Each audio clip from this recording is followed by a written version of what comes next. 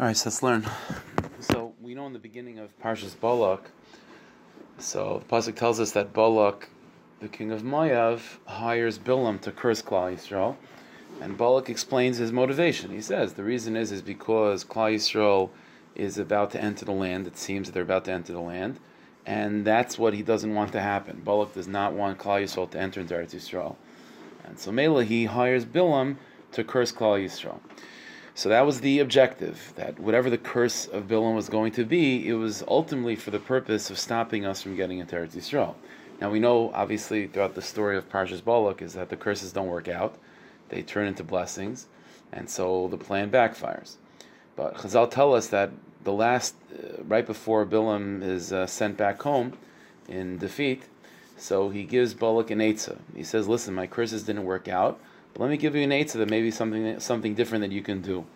And as Chazal say, that Bilam told Balak, Elokeim shel umezu saini zimahu, that the God of these people, the Rebbeinu Shalom saini zima, he despises Arayas, Gili Arayas.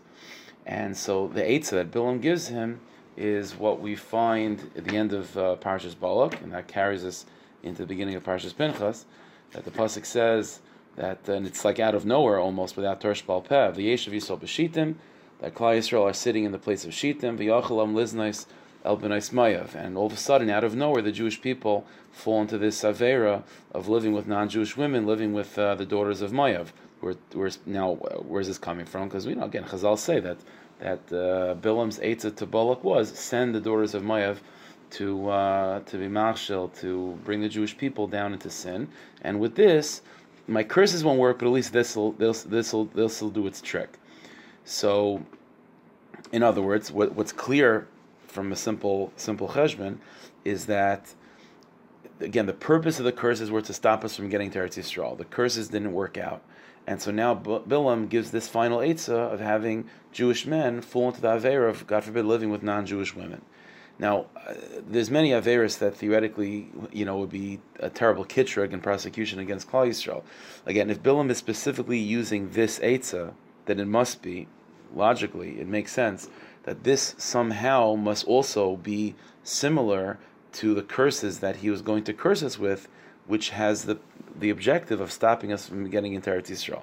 So in other words, it's clear, and it must be, that something about this avera in particular, of intermarriage, and particularly a man living with a non-Jewish woman, is not just an avera by itself and a terrible prosecution and a cause for punishment, but it's specifically something that's shaykh to stopping Klal Yisrael from getting to Eretz Yisrael.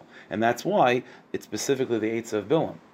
Now, it goes further than that. We all know that the pasuk goes on to say how there was a terrible plague that befell Klal Yisrael because of this, and the height of the issue comes when, as we know, Zimri ben Solo, the Nasi of Shevet Shimon, comes and stands in front of Moshe Rabbeinu, in front of the Zekanim, Befer Hesia, in front of all the Yidden, and lives with Kozbi Bas Tzur, a princess of Moav, this terrible Chal Hashem, this terrible Avera. And everyone's just shocked and sort of paralyzed by the experience, until the pasuk says, Vayar Pinchas ben Elazar ben Aaron HaKayin, that Pinchas ben Elazar ben Aaron, Pinchas the grandson of Aaron, sees what's going on, Vayakum Etaychaida, and he alone gets up, Vayikach Roim Ach Biyada, he takes a spear, and he kills both Kozbi and Zimri, and by doing this, V'tiyatzer Hamagevim Al B'nai Yisrael, the plague subsides, and everyone is saved. And that's how Parshas Balak ends, and Parshas Pinchas picks up on that, and says, the Rebbeinu Shalom gives a message to Pinchas through Moshe Rabbeinu, that because you were Mekanoi Kinasi V'Soichem, because you were the Kanoi, the Zealot, and you were vengeful for my kavod, says the Rebbeinu Shalom, because of that, I'm going to give you a schar, you'll be a kayin, v'chulu v'chulu. And so that's the Maisa. Now, again, if the avera of living with a non-Jewish woman was the eitzah of Bilam, after seeing that his curses didn't work out to stop us from Eretz Yisrael, so that tells us again that the avera of living with a non-Jewish woman has something to do with stopping us from getting to Eretz Yisrael, which would then mean that Pinchas being able to stop this avera and somehow bring a tikkun to this issue is going to help bring us to Eretz Yisrael. And in fact, that's what we find. Right after the Rebbeinu Shalom tells Moshe Rabbeinu about the reward that Pinchas is going to get, So the next thing is, Rabban Shalom tells Moshe Rabbeinu, Tzoros and Midyanim, that you have to now follow in Pinchas's lead and fight against Midyan and take vengeance against them because of what they did. And the pasuk then goes on to say, even before the war begins and the Jewish people go out to the army, it immediately then goes to start counting Klal Yisrael once again. And this counting is the counting of the Jewish people that will actually enter into the land. So you see that again, once there's an awakening of Pinchas and Klal Yisrael sort of taking up the lead, and following the lead of Pinchas, and by doing so being masakin, fixing this pagam, this blemish of living with non-Jewish women. So you see that brings the inyan of coming into Eretz Yisrael. So this is what we're seeing over here, that there's something about this inyan of what's called an halacha ba'el aramis, living with a non-Jewish woman, lo aleinu, God forbid, that somehow, besides being its own avera, it has something to do with distancing us from Eretz Yisrael. But the tikkun of Pinchas and Klal Yisrael fixing that mistake and killing Cozbi and Zimri, and Klal Yisrael taking the come against Midyan and putting an end to this avera, to this problem, somehow brings with it the kayach of entering into Eretz Yisrael. So that's the question: what exactly does this inyan of a ba'el aramis have to do with Eretz Yisrael? Both the avera of ba'el aramis stopping Klal Yisrael from getting into the land, and the tikkun of Pinchas killing the ba'el aramis, allowing us into Eretz Yisrael. Okay, so in order to understand this, we're going to have to learn a little bit of that sugya of what's called ba'el aramis. So the Mishnah says in Sanhedrin, it's a Mishnah on Daf Pei Aleph, it's a sugya Pei Aleph, Pei Beis. So the Mishnah tells us that, and it's based on the story of Pinchas, the mice of these parashiyas. The Gemara classifies the following halacha based on the story of Pinchas, that ba'el aramis, someone who, God forbid, is caught living with a non-Jewish woman, Kanoy poigim bay. A person who's a kanoy, like Pinchas, poigim bay, is able to take vengeance and to kill the bayel, to kill the perpetrator, b'shas maisa, when he sees this happening. That's the halacha of kanoy poigim bay, ba'el aramis, kanoy poigim bay. Now, the Gemara, the Mishnah elaborates and clarifies that this is not, vigilanteism. This isn't just taking the law into your own hands, however you want to do it. There are certain guidelines, there's gedarm, to when this halacha applies. And the two most basic stipulations that need to be kept and met in order to allow the halacha of kanoim poigim bay, of a Pinchas killing a Zimri, is just like this story. Number one, it has to be taking place befarhesia.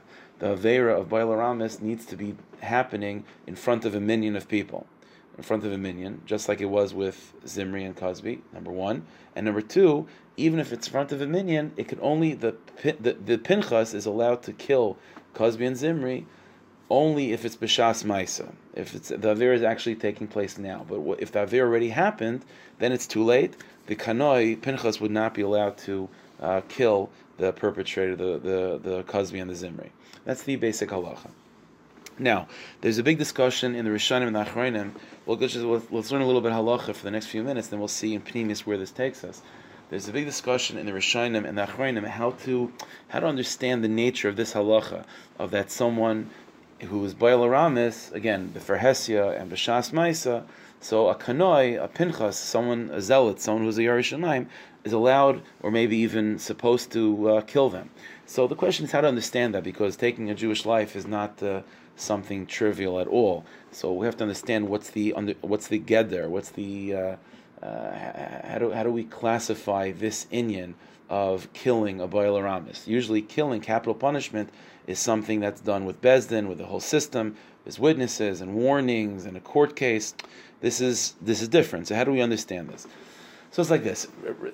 Rav Saadia Gaon, it's well known that many of the Rishonim and the Gaonim spent much time, sort of figuring out and listing all the 613 mitzvahs. We know that there is such a thing as 613, but it's not clear in Chazal what are in those 613. What exactly is the list? So Rishonim and Gaonim and Achronim have spent time making those lists. The most famous list is the Rambam, but there are earlier lists as well. Rav Saadia Gaon, one of the Gaonim, he had a list of 613. He has a Sefer Mitzvahs, Rav Saadia Gaon. And what's interesting is, with Rav Saadia Gaon, it's not just him. We find this with other Gaonim as well. when we think of the mitzvahs, we think of them as simply in two categories. There's positive and negative, asay and lois asay, and that's how the Rambam and most Rishonim categorize the mitzvahs as well in those two categories: 248 positive, 365 negative. But by the Gaonim, by Rav Saadia Gaon, for example, we find there's actually four categories. There's positive, there's negative, there's asay and lois asay, and then there's something that's called parshias. Parshias means mitzvahs that are on the entire nation, not the individual. So, for example, the mitzvah of appointing a king, that's not a mitzvah on the individual, that's a mitzvah on Klal Yisrael. That's another category of mitzvahs. And there's a fourth category that he calls einshim, punishments. Einshim means mitzvahs that are on Bezdin to execute punishments if the situation warrants it. So, for example, one of the einshim that he lists as a positive mitzvah on Bezdin is malchus, to give lashes, or another mitzvah would be to give a capital punishment. V'chulu v'chulu. What's interesting is that the Rav Saadia Gaon counts this halacha of boil aramis kanoim paigim by, that a kanoi is allowed to kill the boil aramis. Again, if it's b'fer hesyan v'shas ma'isa, Rav Saadia Gaon counts that in the category of einshim. Now this is a pella. The Achronim ask on this. The category of einshim, again, those are mitzvahs which are on Bezdin. That Bezdin has an obligation to carry out their verdicts and to divvy out punishments according to halacha, malchus, misa, mammon, whatever the situation warrants. But boil aramis kanoim pagim by, there's no Bezdin at all. It's just a person doing this aveira in front of a minyan, and a kanoi, a pinchas, the kiyid, taking matters into his own hands. Why would this be in the category of einshim? Now, what you see from Rav Saadia Gaon is a huge chiddush.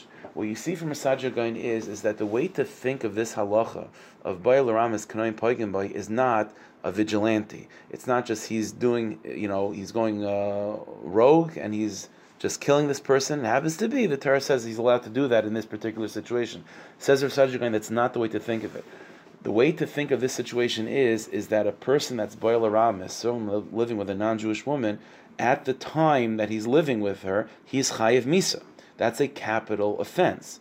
What's unique about this type of chayiv misa is that it's a chayiv misa which is upon the person only during the aveira itself. Once the aveira is done, then he's no longer chayiv misa. Not so when it comes to like chil Shabbos, right? Person's mechal Shabbos, he's chayiv misa even after the aveira is performed. This situation is different. A boil aramis, for whatever reason, is chayiv misa when the aveira is being committed. And the chiddush of a boil aramis is not only that he's chayiv misa at that moment, but then any Jew that considers himself to be a zealot is allowed to function as a messenger of Bezdin. So even though Bezdin is not there, Bezdin is not even aware maybe of the situation. This could be happening outside of Bezdin's knowledge. But if the situation is taking place, that means that at that moment this person is chayiv misa. Then the pinchas is allowed to sort of take upon himself the role of a shliach Bezdin, of a messenger of Bezdin, and to carry out the capital punishment b'shas ma'isa. And so therefore, says Rav Saadia Gaon, this halacha of boil aramis kanoi pagim by has to be viewed and be seen as what? As one of the einshim of Bezdin. It's one of the punishments of Bezdin. It's an abnormal type of punishment. It's a punishment which can only be divvied out when the aver is taking place. And number two, you don't need to go through the whole process of Bezdin, of a court, and back and forth, and warnings, and you don't need all of that. Any person witnessing this, again, under those stipulations of the aver is happening right now, and it's in front of 10 people, so he can act as a messenger of Bezdin to carry out the punishment. But the punishment that's being carried out is, again, a punishment of Bezdin. This is not just the opinion of Rav Saadia Gaon. It also seems to be the opinion of Rashi. There's a Rashi in Maseches Sanhedrin that, again, on this halacha of Kanai Pagim Bay, he says this is the language of Rashi. It's a funny lashon. Rashi says as follows: B'nei Adam kisherim hamiskanoim kenasei shel makim. From a religious Jew that's at the time seeing this terrible aver take place, and he wants to take vengeance and be zealous for Hashem. So Pagin by B'shasha Roinus Amaisa, says Rashi, he's allowed to kill the person when he sees the act taking place. Says Rashi, but after the act is over, ein misasim isur lebezdin, then no longer is this person's death given over to the hands of Bezdin. In other words, Bezdin is no longer involved. So the Achronim ask, what does Rashi mean? The Bezdin is no longer involved. Bezdin was never involved. This was never an issue of Bezdin. Again, the language of Rashi is that the kanoi is allowed to kill the person when the aver is taking place, but once the aver is over, Bezdin can't be involved anymore. Bezdin was never involved. So it sounds from Rashi similar to the concept of Rasajigain, that Bezdin was involved. You might not have seen them, they might not have been obvious, and it might not have gone through the normal due process that Bezdin usually works with, but this kanoi that was acting was not acting on his own. He was acting on behalf of Bezdin. Once the Avera is done, it's no longer under the jurisdiction of Bezdin. But during the Maisa, it is under the jurisdiction of Bezdin. And this kanoi that's on his own killing this person is acting with the authority of Bezdin. So that's the sheet of Rasajigain. It's the sheet of Rashi probably. And it also seems to be the shita of the Ramban. Good example. We know that, switch gears for a second just to explain the Ramban, where he's coming from. We know that, generally speaking, any Avera of the Torah is overridden by Pekuach Nefesh. Right? Pekuach Nefesh is Daicha Kol Torah Kula. A person's life is in danger, you Mechal Shabbos, you eat treif, whatever you need to do to save a life. Except for 3 Averas, right? We know Avodah Zarah, Gilui Arayos, and Shfichas Damim. So Pekuach Nefesh does not override those 3. In other words, so if a Jew, God forbid, is being threatened with his life, or to serve Avodah Zarah, he has to sacrifice his life. If he's being threatened under the pressure of a gun to do an avera of Gilui Arayos, he has to sacrifice his life, and so too for Shfichas Damim. So the Ramban is dealing in Sanhedrin is dealing with a question that many Rishonim deal with, which is what exactly is in the category of Gilui Arayos. What type of averis would a person be required to give one's life to not violate under that category of Gilui Arayos? It's pretty vague, Gilui Arayos. What does that mean exactly? So the Ramban says the following thing: the only example that we have in Chumash of a clear situation of Gilui Arayos where a person would be obligated to sacrifice his life, and this is the classic case that we know for sure, is a case of Eshes Ish.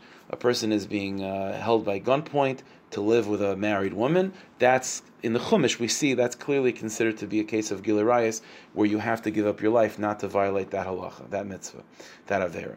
So, says the Ramban, well, no, that's the benchmark. It means that in order for an avera to be considered to be Gilui Arayos, that you would have to sacrifice your life for, it has to hit that benchmark. It has to be considered to be as severe as Eshes Ish. Therefore, says the Ramban's words are again in Sanhedrin. The Ramban says, "Delay mikri Gilui Arayos." Because of this, you can only classify something as Gilui Arayos for the purposes of the halachas of Yahar Gval Yavar. Ela Kanar Marasa, only if it's similar to a case of a married woman, of that avera of an Eshes Ish. And therefore, says the Ramban, if you have a situation where it's an avera that's revolving around men and women, but it doesn't have a chiyuv misa, we know that what an Eshes Ish is not just a terrible avera; it comes with capital punishment. If a person willingly, again, not in the case of duress, but a person willingly, God forbid, lives with an Eshes Ish, that's a chiyuv misa. So says the Ramban, that's the type of avera that we would classify something as Gilui Arayos, that under duress you would have to sacrifice your life. So says the Ramban, only an avera that there's a chiyuv misa on would hit the category, hit that benchmark and be considered Gilui Arayos. If you have an avera that's between men and women, something in that area of men and women, but it doesn't have a chiyuv misa to it, if done willingly, then under duress, that's not called Gilui Arayos, you wouldn't have to sacrifice your life.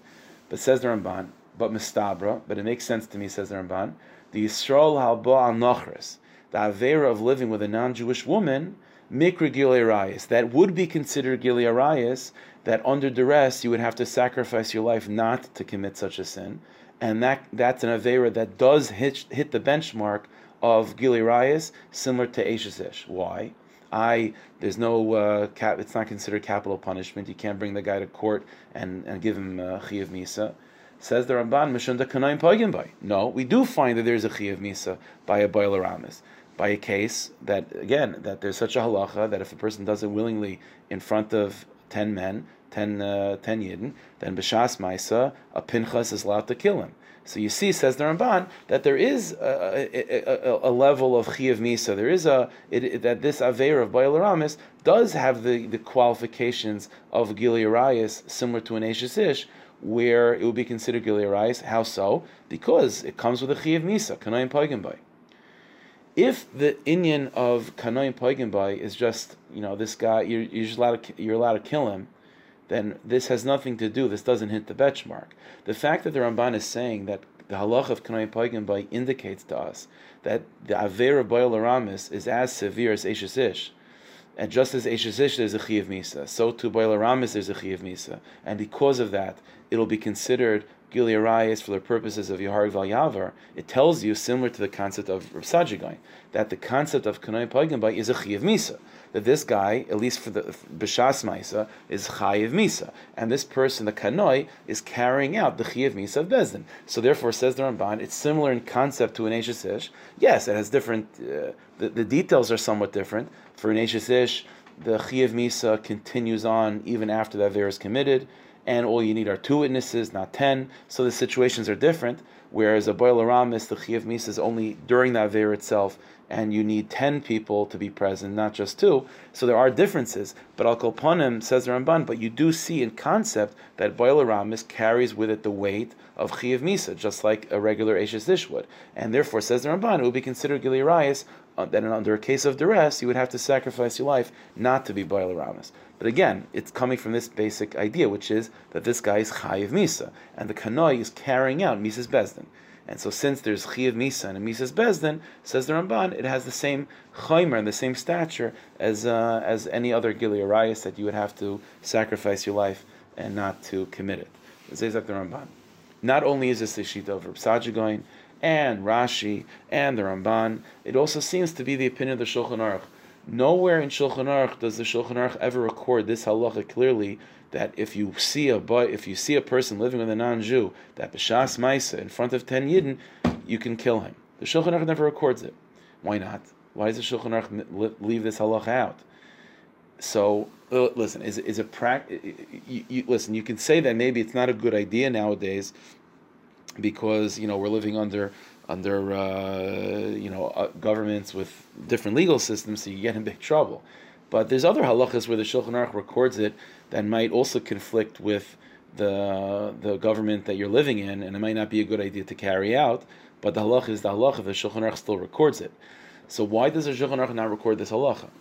So the answer is, if you go like Rav Sajigain and Rashi and the Ramban, that the concept of Kanayim Paigin Bay is that this person, this Kanoi, the Pinchas, is carrying out Mises Bezdin, and he's acting on behalf of Bezdin because this person is Chayiv Misa, well, that could only make sense at a time where there's a Bezdin. So even if you tell me that the Bezdin doesn't have to be present, and the Pinchas is able to sort of take on the role of a messenger of Bezdin, even if Bezdin is not aware of it and they're not present at the time, but there at least has to be a Bezdin functioning in the world to be a messenger of them. If there's no Bezdin Bizman Hazeh, if there's no court system nowadays that has the jurisdiction of levying death penalties, b'chlal, then you can't. Then no one can say that they're acting as a messenger of Bezdin. There are no Bezdins, and so therefore it makes a lot of sense why the Shulchan Aruch will not record this halacha, because it's simply not relevant anymore. It's based on functioning as a messenger of Bezdin, and Bezdin no longer exists, and so this halacha would only be relevant at a time where Bezdin exists. So this is the sheet of the Shulchan Aruch. Again, all those Rishonim as well. Here's what's interesting. The question is in the opinion of the Ramah.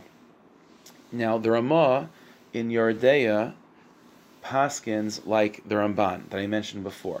Again, that in order to be considered Gilei Rayis for the purposes of Yoharg Val Yavar halachas, then it has to hit the benchmark of Eishes Ish. And the Ramah paskins like the Ramban that Bayal Aramis does hit that benchmark. So again, as we said before, that would tell us that the Ramah also agrees to the Shulchan Aruch that what?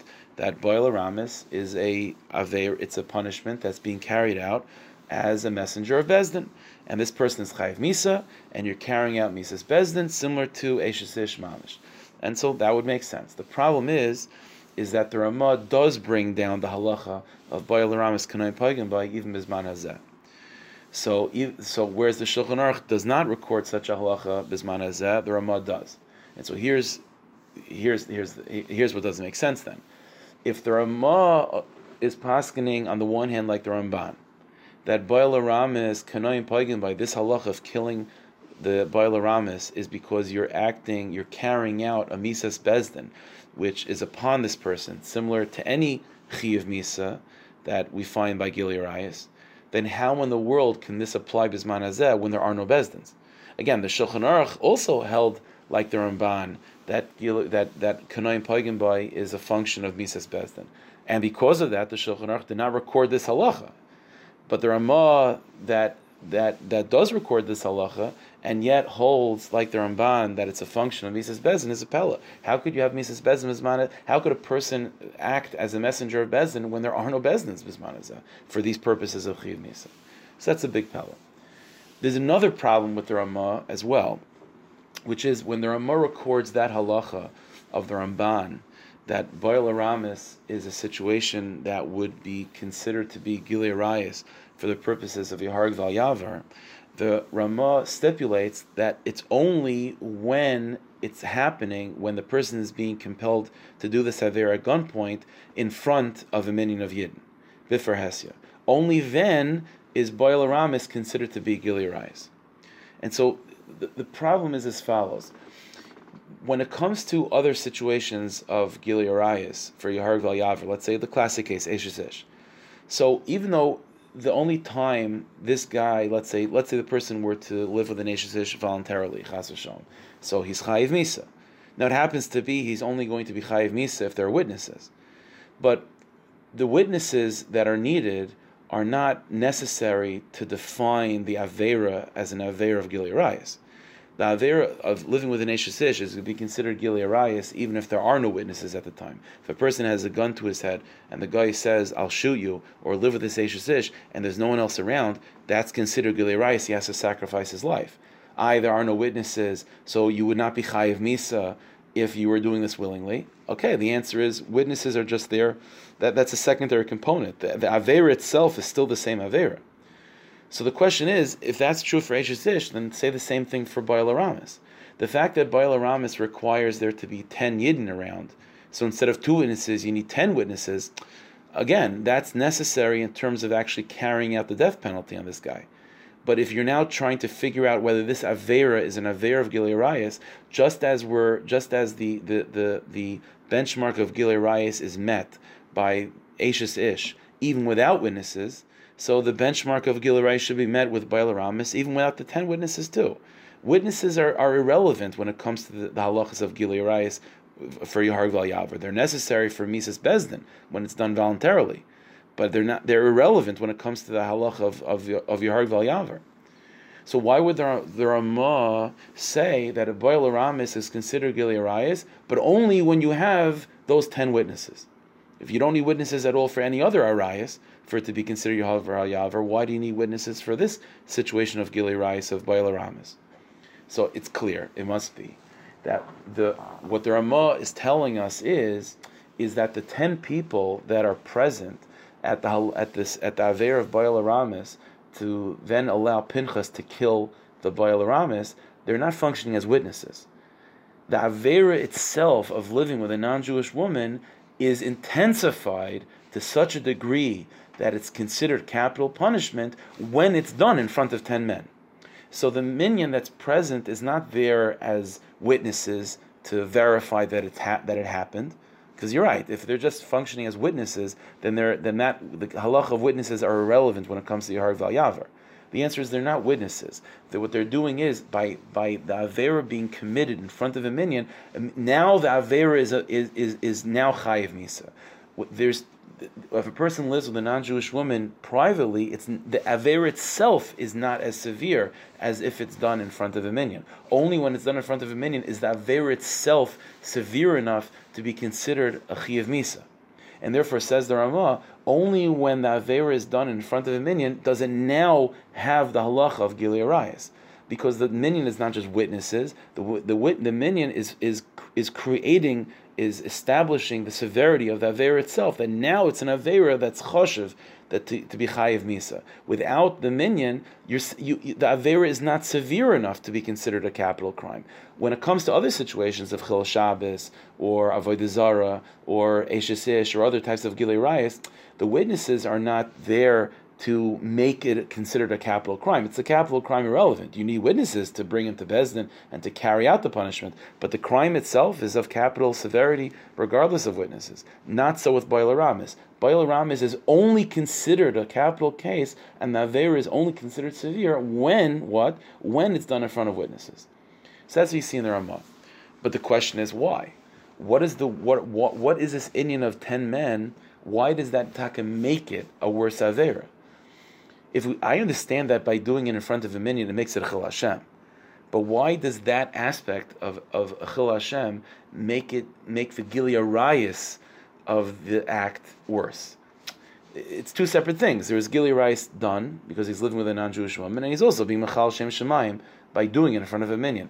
But those are two disjointed things, and the Ramah is telling us, no, they're not disjointed at all. The minyan is what defines this Aveira as so severe that it's Chayiv Misa. And so the question is, how do we understand that? How do we understand the nature of this Aveira, that it's changing when it's done in front of a minyan?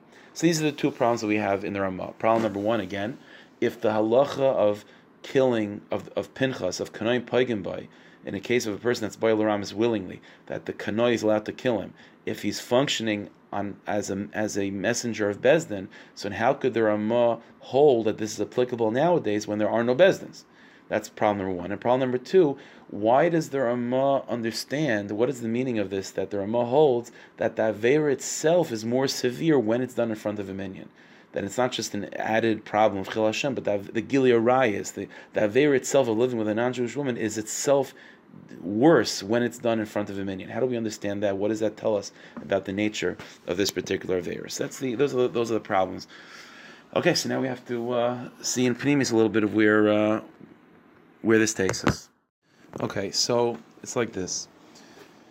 The pasuk says that if you go back to Parshas Toldos, so Rivka Imenu is pregnant with Yitzchak, with which we call Yaakov and Esav, as we know. And so the pasuk says that, Rashi brings down from Chazal that she was confused. Right? She would pass by a place of Avodah Zarah, baby would kick. Pass by a place of Kedusha, the baby would kick. So she wasn't sure what's going on. Right? So everyone knows that she goes to the Navi, and she gets the message of Shnei Goyim Bevitnech, Ushnei Le'umim Imayich Yiparedu. Then in fact you have twins. The two nations are within you. And each nation will struggle and overtake the other, and ultimately the older one will be subservient to the younger one. Right? That's the Yaakov and Esav. So Rashi brings down from Chazal that what does it mean? That they'll struggle with each other. These two nations that you have within you will struggle with each other. So what does that mean? So Rashi brings down from Chazal the following lashon. Rashi says, "Lo yishu begedula." Yaakov and Esav, Klal Yisrael and Esav, will not be in a state of gedula at the same time. Kishezek kam zen neifel. When one is built, the other one is in ruin. It doesn't work. Yerushalayim and Rome will never be built at the same time. The Chenu Aimer, it says in pasuk, Amalei hachareva, I will fill the one that's destroyed. So there's always going to be one destroyed and one full. And the language of he's quoting from Gemara Megillah, the language of the Gemara is, Lo nismalei tzur el michurban shel Yerushalayim. That Tzur, the head of Rome, the city of Rome, only becomes full and built from the destruction of Yerushalayim. Now, on a simple level, when you read that line, that Gemara that Rashi's quoting, it means that only after Yerushalayim is destroyed can Tzur be built, and vice versa. Tzur is destroyed, now Yerushalayim can be built. But what's interesting is it's not the lashon of the Gemara. The literal words of the Gemara is Lo nismalei tzur ela michurban shel Yerushalayim. That Tzur is built from the ruin of Yerushalayim. The words would seem to indicate that literally the stones of Yerushalayim that are now in ruin are the stones that are used to build Tzur. Now, Pash Pshat, that's not true. Tzur is a separate city. It might be built when Yerushalayim is in ruin. But why would the Gemara use such a lashon of Lo Nismalei Tzur Elo Michubrana Shel Yerushalayim? So comes the Rizal. The Rizal reveals to us a big secret of what Golus is, what the nature of Golus is. Let's take a step back to appreciate this.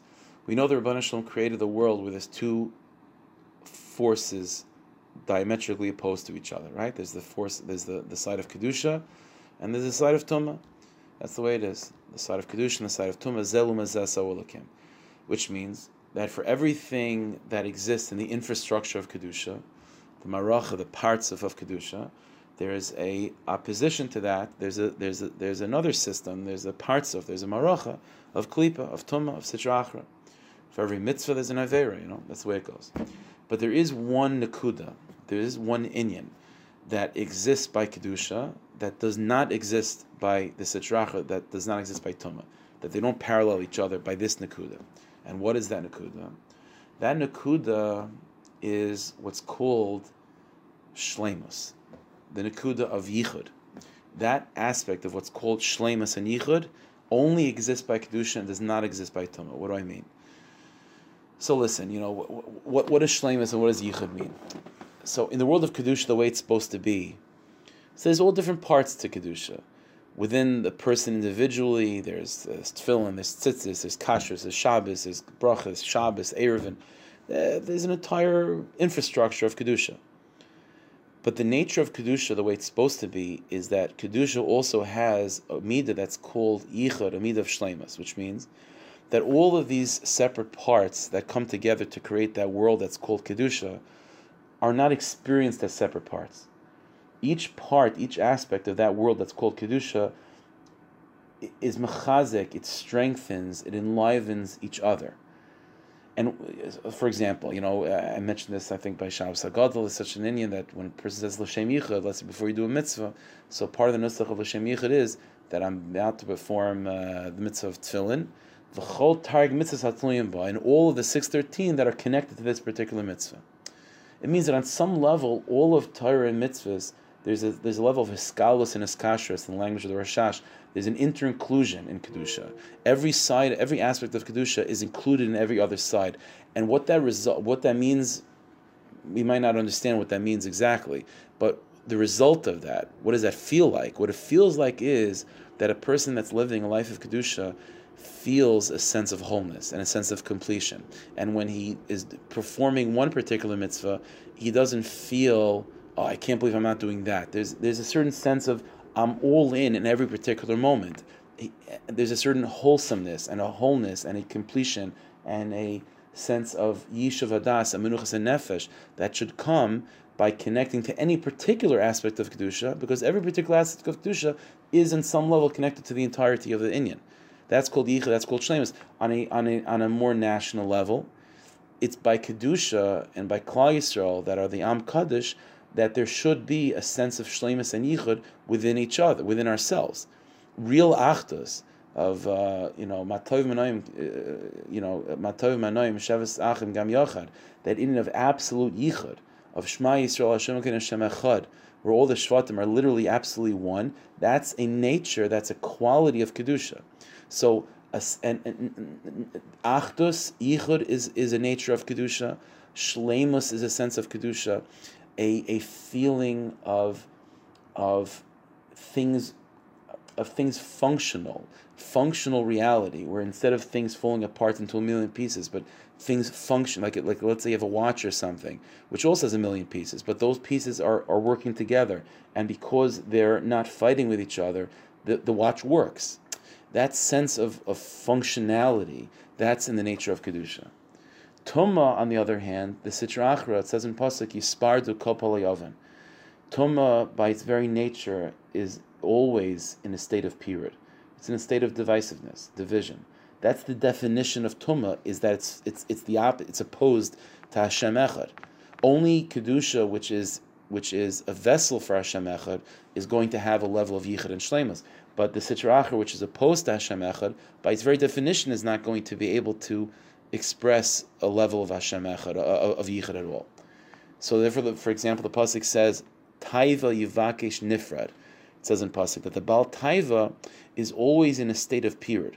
It means that any Avera he's doing, he's satisfying one particular urge, but not satisfying another urge. And there's a part of him that's going to be therefore dissatisfied in whatever he does. The nature of Tumah is that the nations that are connected to Tumah should be in a state of conflict with each other. Reality that's saturated with Tumah, that's part of the world of Tumah, is non-functional.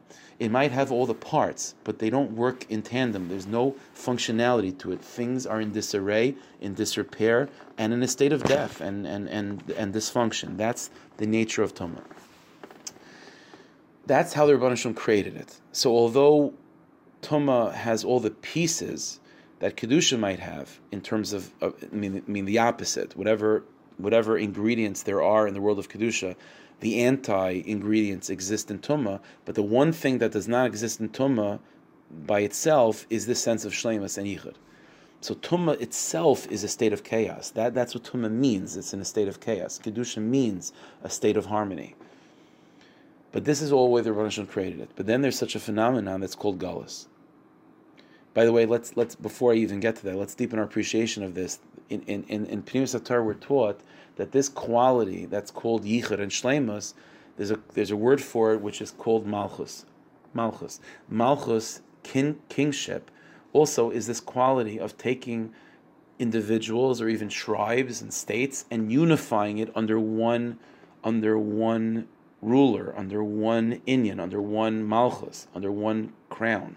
That's what Malchus does. Malchus takes individual components that are in a state of chaos and brings shleimus to it. This quality of Malchus in the Surat Doshim is specifically connected to the Eshes Chayil, to the Jewish woman, to the Jewish wife. It says in Pasuk, Eshes Chayil ateres bala. The Jewish woman, the Eshes Chayil, is the crown of her husband. This midah of Malchus, this quality of Yichud and Shleimus, which unifies and brings together all the disjointed pieces in the world of Kedusha, that's represented by the Eshes Chayil. Physically, we also find this. This is what an Isha does. In a house that's functional with an Eshes Chayil, the Eshes Chayil takes all the pieces of the home that the husband might be bringing in and unifies it. Beis Zuishta, the house is the Eshes Chayil. The house literally is the piece of property that unifies all the different pieces. Where instead of just having a dishwasher and a laundry machine and a fridge and a couch, if you put it in a house, it's orderly, and now every single piece is part of a much bigger picture that's called an orderly house. That's the Eshes Chayil. But there's a pasuk. The pasuk describes the situation of Galus, which is called Shivcha Kisirish Gevirta, a maidservant that takes over the position of the Giveres, of the matriarch of the home. What is Galus? Galus is two things. The Rizal reveals to us in Eitz Chaim in a few places that the oimik of Galus is there's two stages to Galus, or two levels to Galus. Stage one is Kedusha falls apart. And that level of shleimus, of yichud, of unity, of oneness, of completion, of wholeness, of harmony, of health, of the Eshes Chayil is removed from Kedusha. And as a result, Klal Yisrael are disjointed. Klal Yisrael are in a constant state of infighting. Within the Jew himself, when you keep a mitzvah, you don't necessarily feel that wholesomeness and that completion that you should feel. The world of Kedusha is not a world necessarily that seems functional on an emotional, spiritual, or practical, political level. That's a result of Galus, where the period, which is the nature of the Sitra Achra, all of a sudden we experience that in Kedusha. But that's one level of Galus. The Rizal said the depth of Galus is what? Is not only is that inyan of Yichud removed from Kedusha, but it seems to be given over to Sitra Achra. And then all of a sudden, the Eshes Chayil is no longer the Eshes Chayil. And it's the Shivcha, the maidservant, the Sitra Achra, that she's now the Eshes Chayil. That's the oimik of Galus. There is in the Beis Medrash of the Vilna Gaon, we find this in describing the difference between the Churban Bayis Rishon and Churban Bayis Sheni. We're holding by the 3 weeks already. So Churban Bayis Rishon, what happened by the destruction of the first Beis Hamikdash? Klal Yisrael, obviously the Beis Hamikdash was destroyed. Klal Yisrael are exiled to Bavel, but two things still, but two things are still intact. First of all, Eretz Yisrael is not overtaken by the Goyim. It's just desolate. For 52 years, for the remainder of that Golus, no one stepped foot in the land. The land was desolate, which is terrible and it's a tragedy, but it was not turned into a different country. Goyim did not live there. No one lived there. And the same thing with Klal Yisrael. Klal Yisrael weren't subjugated. They weren't persecuted. They were not a malchus. Klal Yisrael did not have a malchus, but we were left alone. We were left alone. Eretz Yisrael was left alone. Klal Yisrael was left alone. That corresponds to the first level of Galus, where Yichud is taken away from Kedusha, but it's not being given to the Sitra Achra either. So the Sitra Achra doesn't overtake Malchus Yisrael. It doesn't overtake possession of Eretz Yisrael. It doesn't try to destroy Am Yisrael or persecute Klal Yisrael. Klal Yisrael is in ruin, but the Umas Olam are not trying to take anything from the ruins of Yerushalayim. But the second stage of Galus, the second Beis Hamikdash, when the second Beis Hamikdash was destroyed, not only is the Beis Hamikdash destroyed, but now Eretz Yisrael is now a Roman country, and Klal Yisrael are now subjugated under the Umas Olam, which means that the second Beis Hamikdash represents the second stage of Galus, which is not only is the Eshes Chayil no longer the Eshes Chayil in Yerushalayim, but now that same inyan of Shleimus and Yichud of Eshes Chayil is now in Tzur. Rome is built from the ruins of Yerushalayim, literally. That the ruins of Yerushalayim, knows that what's in disarray, the shleimus that was supposed to be in Yerushalayim, the malchus of Yerushalayim, is now found in Tzur. Tzur now takes over that malchus, and so now it's shivcha kisirish gevirta. The shivcha is now the Eshes Chayil, Rachmana litzlan, and that's the oimik of Galus, where literally that inyan of malchus is no longer in kedusha, and malchus is now in the jurisdiction of tumah. And now the Malchus is by the Sitra Achra, by Rome. The Tzur is now built from the ruins of Yerushalayim. This is the oimik of that Avera of Baal Aramis. What's a Baal Aramis? Literally, a Baal Aramis means is that you're replacing a non-Jewish woman as the Eshes Chayil. Kipshutai. That's what you're doing. Instead of there being an Eshes Chayil, a Teres Ba'ala, instead of it being a relationship between two Jewish people, it's now a relationship between a Jewish man and a non-Jewish woman. There's a shivcha kisirish gevirta. The avera of Baal Aramis is not simply an avera of what?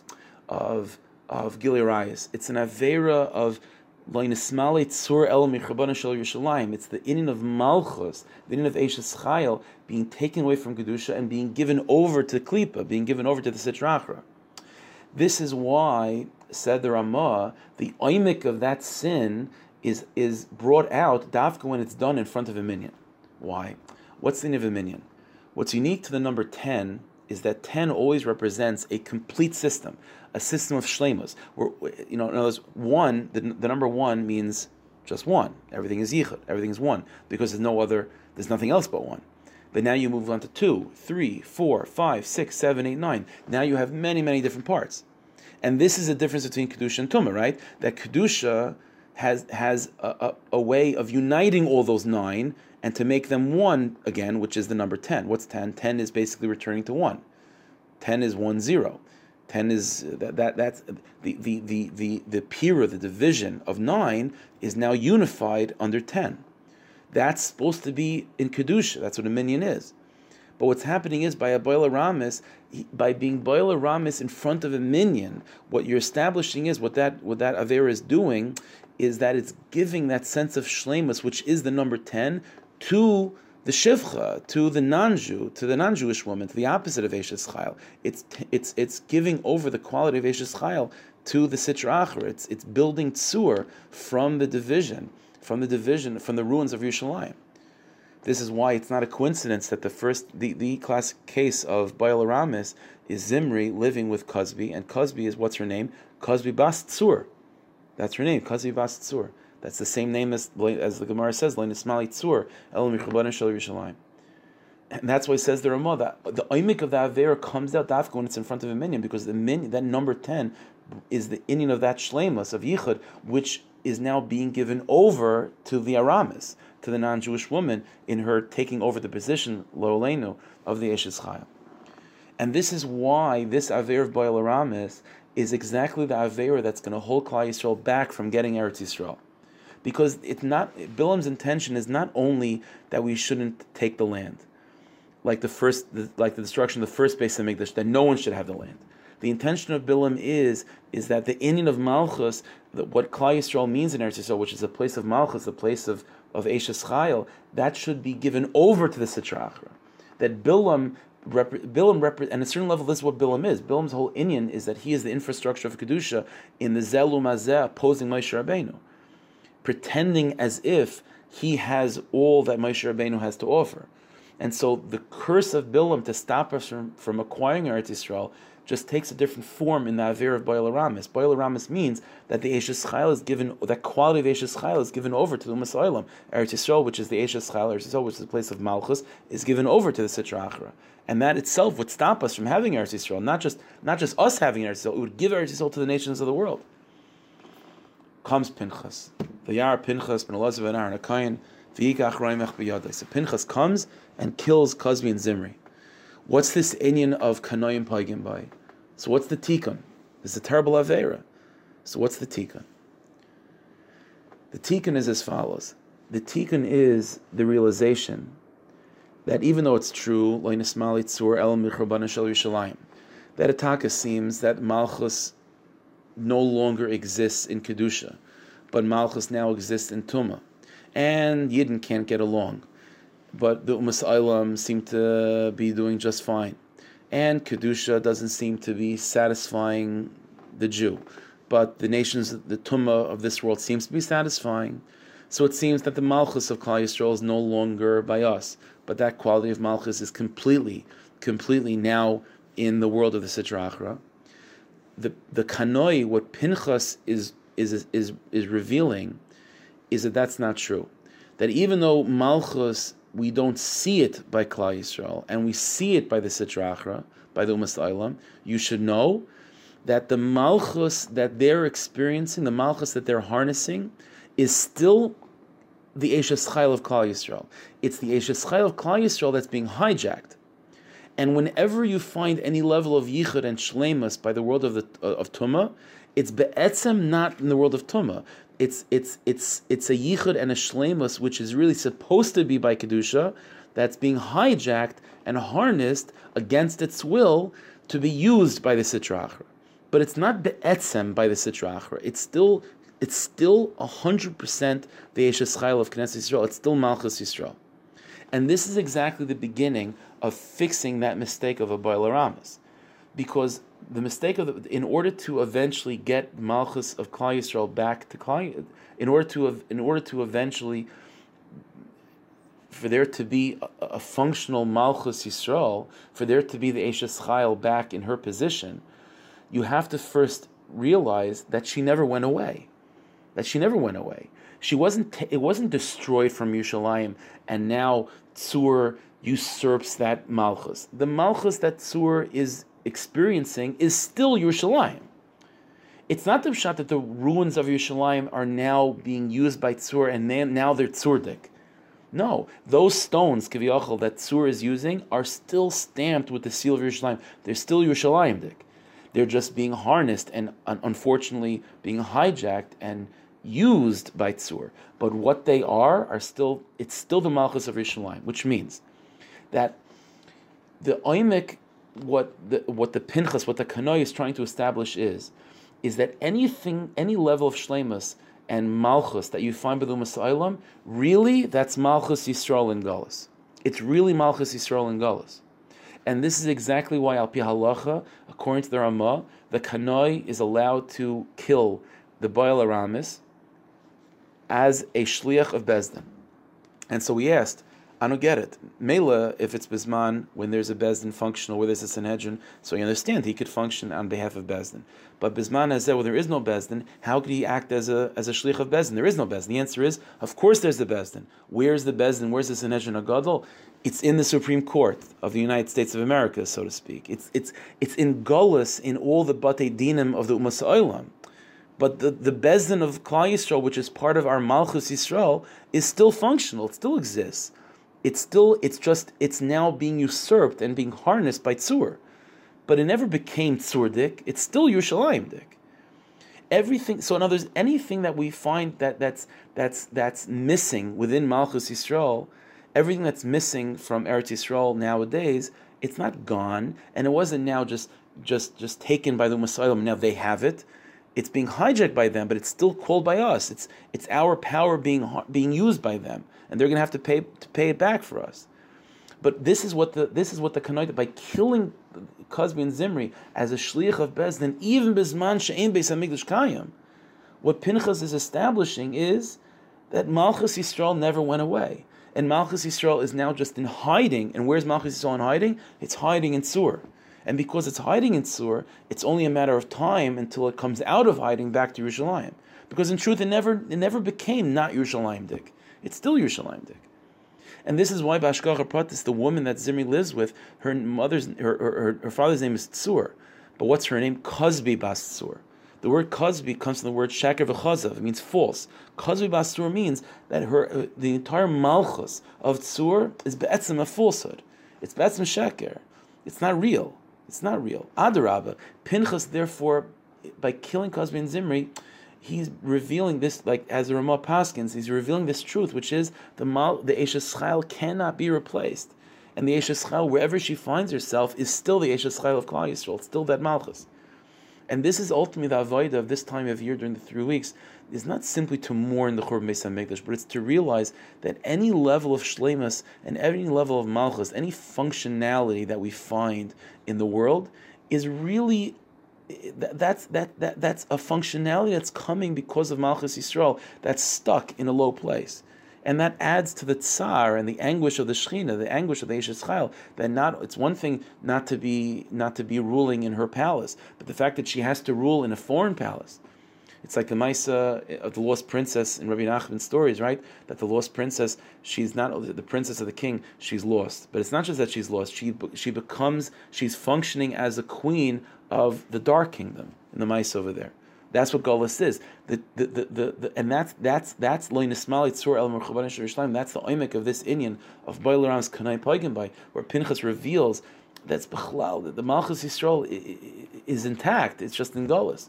And this is why it's Dafka Pinchas, who's Elyon Navi, who heralds in the Geula. He's the one to reveal to us the secret of what is that Malchus Yisrael never went away. Of course, the reason why he's able to bring Mashiach out of hiding, Elyon Navi, is because what he reveals is that Mashiach the Malchus never left. There was always a Melech. There was always a Malchus.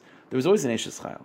It was just she was being hijacked. She was being harnessed and disguised and forced to rule the Malchus of Chayshach. But in truth, who she was is who she is, which is the queen of Kedusha, and that's the Eshes Chayil. And that's the avoid of this time of year, to mourn over the gullus of Klal Yisrael. And the gullus of Klal Yisrael doesn't just mean that we're in a foreign place. It means that it means that all shleimus and all of our malchus is still functional, but it's just being the energy and the kaiches are being harnessed in all the wrong places. And that's ultimately what Gula means, everything to come back the way it's supposed to be, to return home. No, should be zeicha that in the schus of Pinchas, in the schus of Kanos, in the schus of Elyon Navi, should be zeicha to see the Gula in that revealed way, where all stolen objects and stolen goods and stolen kaiches will return to their rightful place and the rightful owner. Yerushalayim Yerakaydish B'meher V'Yimeinu Amen.